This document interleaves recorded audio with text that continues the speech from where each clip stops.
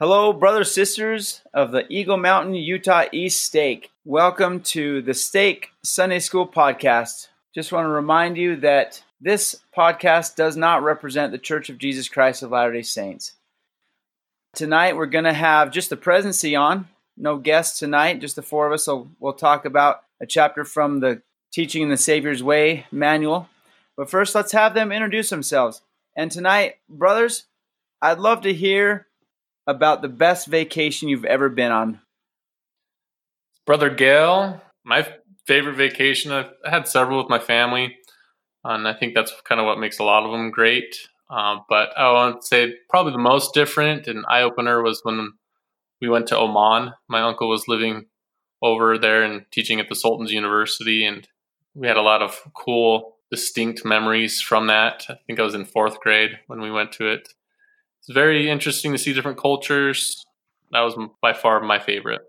Where is Oman? Saudi Arabia. It's really nice. This is Brother Mansell, and one of my favorite vacations that I've been on is a little hike down to Havasupai, a little Indian reservation down south in Arizona. I've been there a couple times and backpacked in with my family and a couple times with friends, and just a good place. It's beautiful down there, so love it. And Brother Shepherd, can never go wrong with Disneyland, but I wouldn't say that's my favorite. We go there a lot, but my favorite of all time is probably when we went back to Brazil for a week and kind of traveled to Rio and a couple other places in Brazil that we've lived when my dad was a mission president. So it's fun to go back and visit family and then do some touristy stuff that we didn't do a lot of when we were down there. That's awesome. That's one place I'd really like to go to, honestly. Looks like a beautiful place. I'd have to say my favorite vacation, I've been to Jamaica twice. I really love Jamaica. It's just a laid-back place to be. Riding horses on the beach and in the ocean is something me and my wife love doing. So let's get into our podcast tonight. Let's talk about how we can become better teachers in our home. It's great that we're going back to church. We're not doing classroom at church. So the gospel is being taught almost exclusively in our homes with our own families. So hopefully this podcast is providing you with some motivation and inspiration on how to become the best teacher that you can be so that the gospel can be taught in your home. Tonight we're going to go from the manual Teaching in the Savior's Way. The chapter we're going to be looking at and referencing tonight is called Live the Gospel of Jesus Christ. Your first question may be, how does living the gospel help me teach the gospel? So we're going to answer that question first. The very first paragraph in the manual says, to be a Christ-like teacher, perhaps the most important thing you can do is follow the Savior's example of obedience and live the gospel with all your heart. And so from the very start, it tells you right there, if you want to be a great teacher, live the gospel. Let me ask my presidency, why is that? I think a major reason is the next sentence. It says this is the principal way to qualify for the companionship of the Holy Ghost. And in the home and obviously in the classroom, anytime you're teaching the gospel of Jesus Christ, you need the Spirit. You need the Holy Ghost. He is the teacher and can teach an individual what they need to know from Heavenly Father. When I read that as I was studying this in preparation for the podcast, it reminded me of one line from Preach My Gospel. It's on page 176. It says, it's talking obviously about missionaries teaching investigators, but I think it's absolutely applicable to what we're talking about tonight. It says there, referring to investigators, but we can talk about those that were teaching. It says their understanding will be influenced by your personal worthiness. And I think when we are obedient and we're living the gospel, we qualify for the Holy Ghost, and our worthiness will help influence the people we're teaching their understanding and their own conversion. That's really good stuff, Brother Mansell. Thank you for sharing that with us. In this chapter, there's a quote from Elder Boyd K. Packer. He says that power comes when a teacher has done all that he can to prepare, not just the individual lesson, but in keeping his life in tune with the Spirit. So we've already talked about this principle, but the word power is the first word that he uses. So power comes when we live the gospel. What is the power he's talking about? I think when I think of power, I think obviously the Spirit, but down below that quote, where it's talking about the Savior's life, it says, but the Savior's power to teach and lift others came from the way he lived and the kind of person he was. The more diligently you strive to live like Jesus Christ, the more you'll be able to teach like him. So I think that power is just by living the way Christ did and trying to be like him. And that way you're going to be a better teacher in your home, for your classes when they come back. Just being an overall good person as well. I think a lot of times we can probably just go to the hymn, Count Your Many Blessings. And it's hindsight when you think about the teachers that had an impact in your life. You can identify things that really stood out to you, and you can a lot of times mimic what your teachers did that were excellent for you. Then you have to actually do when that's part of being in your life. And if you ever taught anybody, I think a lot of times, if the student knows or the person you're teaching knows, like if you've had any time to prepare.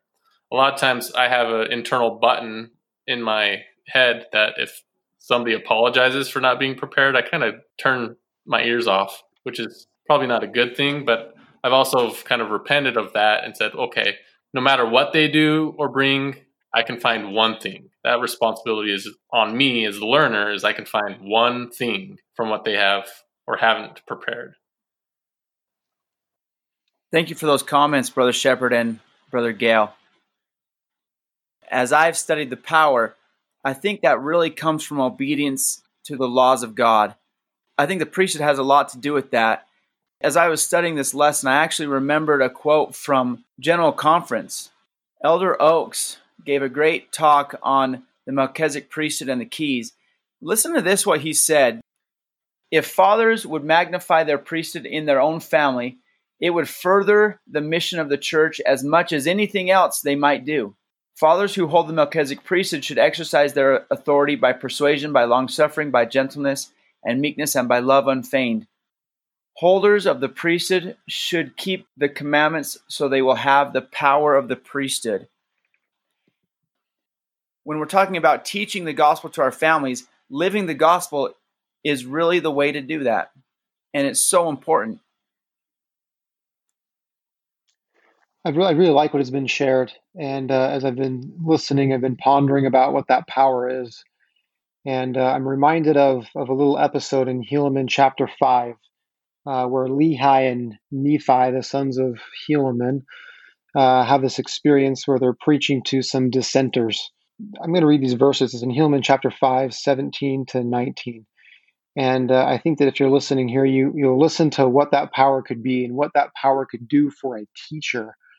It says, and it came to pass that they did preach with great power, insomuch that they did confound many of those dissenters who had gone over from the Nephites, insomuch that they came forth and did confess their sins and were baptized unto repentance, and immediately returned to the Nephites to endeavor to repair unto them the wrongs which they had done. And it came to pass that Nephi and Lehi did preach unto the Lamanites with such great power and authority, for they had power and authority given unto them that they might speak. And they also had what they should speak given unto them. Therefore they did speak unto the great astonishment of the Lamanites, to the convincing them, insomuch that there were 8,000 Lamanites who were in the land of Zarahemla and round about baptized unto repentance, and convinced of their wickedness and the traditions of their father. I think that power, a couple words that stuck out to me in those verses, that a convincing power, that when we are living worthy ourselves and we testify and we teach truth, there's something that in the way that we speak and the way that we're living that will convince people to want to live better and to repent and come unto Christ. I also love the very end of verse 18. And as I think this is a huge comfort for any teacher, it says, because they had that power and authority, it says they were given what they might speak, right? What was given to them. I think that's what you want when you teach, right? You want the Spirit influencing you on what to speak and how to speak it, so that those that are listening are moved to action. And so that power I think is really relevant in those verses. Thank you so much for sharing that, Brother Mansell. When, the Lamanites, it talks about when they're in their spiritual apostasy and they don't accept a lot of the prophets. The one thing that was, I think, the benefit of them is they had an importance of family. That family unit was still important. And I think it specifically states that, it's like the Nephites had, they went a little bit more into their concubines, and with the Lamanites, they had that family unit. And I think if we take a lesson from that, even nowadays, that's how important the family is, to keep your family units together and hold strong to each other. And during, the quarantine, I think a lot of us realized how important it was for us to have our family. Thank you, Brother Gale. We've talked about the importance of living the gospel, the importance of keeping the commandments. Now, how do we do that? I think there's a couple things in this chapter that we can learn from. The first one is something cool I found. There's a self-evaluation activity. What it does is it talks about understanding our weaknesses and understanding what we can be better in as far as living the gospel. And there's some questions that you ask yourself and you rate yourself based on doing something rarely, sometimes, often, or almost always. And just listen to a couple of these questions and maybe just ask yourself these questions as I go. The first one, I pray for those I teach. So do you as a father or a mother, do you pray for your children? The next one, I express my love to the people I teach. Again, do I express that I love my children? This is part of being like the Savior. Make sure they know how you feel about them. The next one is I understand the needs and experiences of those I teach. We always have to be trying to understand what our kids need, what our families need. It goes on. There's lots of questions.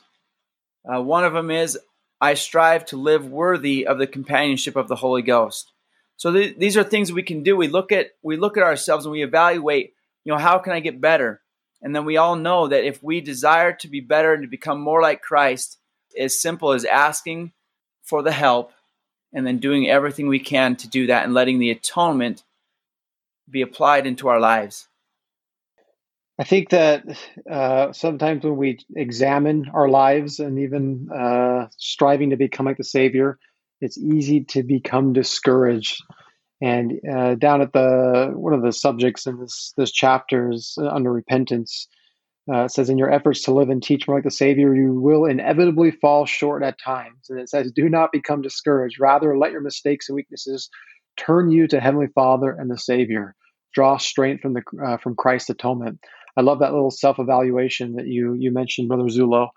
And as I was reading over some of those, I was thinking about my shortcomings, and then I read through to this repentance part, and I just thought how grateful I am for Jesus Christ and His atonement, that I'm not required to be the perfect teacher or even necessarily live in a perfect way, but rather I can turn to the Savior in my weaknesses, and I can become stronger and a better teacher if I'm willing to trust and lean on Him and willing to put in the work.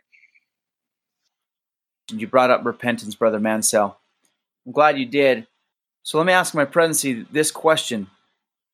What is the connection between repentance and teaching? They go hand in hand, really. If you're teaching, you want somebody to learn something. If they are going to actually learn it, they're going to change something in their life to make their life better. That's kind of what repentance is, learning to be better. And when you're learning by the gospel and by the Holy Ghost, I think easier for you to make those changes, easier to live by the gospel principles.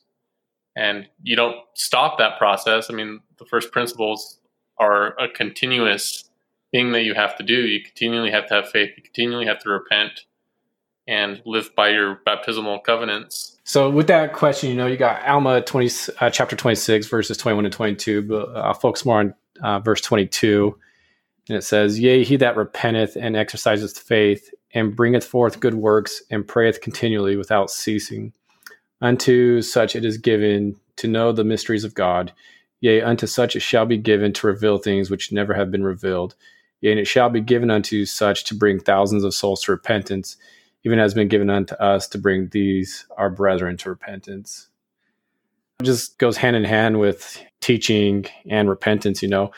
After we repent and exercise faith, well, we're supposed to go out and bring forth good works by teaching and showing what we've learned. If you focus on your repentance and you exercise faith, and you're going to want to help other people feel that repentance and feel the Spirit again as well. That's excellent, Brother Shepherd. I love that verse. It just says it right there. If we repent, thousands of souls can have the mysteries of God revealed to them through your teaching. That's what Ammon did. That's who's speaking, is Ammon. And we know what he did. And through his repentance process, he was able to become a great teacher the way the Savior is. I think a lot of that has to do with humility, right? I think it takes a lot to be a repentant person, especially to be humble. And I think about the most teachable people I know are those that are humble. And I think a teacher needs to be teachable so that they know what to teach those that they are teaching. And that's when I read that verse, I think that's what I'm hearing is it says, yea, unto such it shall be given to reveal things which never have been revealed. Yea, it shall be given unto such to bring thousands of souls to repentance. I think that those who are humble will know what to say to those they are teaching to bring them to repentance and to bring them to a conversion. And there is just no way that you can have things revealed that have never been revealed unless you're humble and willing to repent and be teachable. That's excellent, Brother Mansell. I love that thought of being humble as a teacher. It makes me think about teachers in my life who've made a big impact, and all of them just had this aura of humility about them. So I think about myself as a teacher. If my children can see the humility in me and feel the love I have for them, I know that the Holy Ghost can tell them that what I'm teaching them is true. When our children have those spiritual experiences, that's how they can change, and that's how they can desire to repent. Well, brothers, it's been a great discussion. I've really felt the Spirit. I know that things that you have shared and that we have shared are true. I would like to turn the time over to Brother Mansell to give an invitation and to close us. Brother Mansell. I just have a little quote here from President Eyring, and he just talks about self-improvement. And as we've been kind of talking this evening, we've learned about repentance and making some changes in the way that we live and prepare to maybe teach in our house. President Eyring said this. He says, most of us have had some experience with self-improvement efforts. My experience has taught me this about how people and organizations improve. The best place to look is for small changes we can make in things we do often. There is power in steadiness and repetition. And if we can be led by inspiration to choose the right small things to change, consistent obedience will bring great improvement.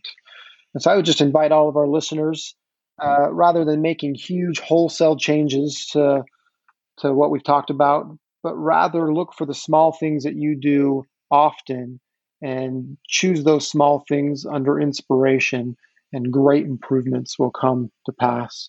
And you will be able to access that power that President Packer talked about at the beginning of this, the power to, and the way that you teach into convincing and have powerful teaching. And with that, we thank you for listening, and we hope you have a wonderful evening.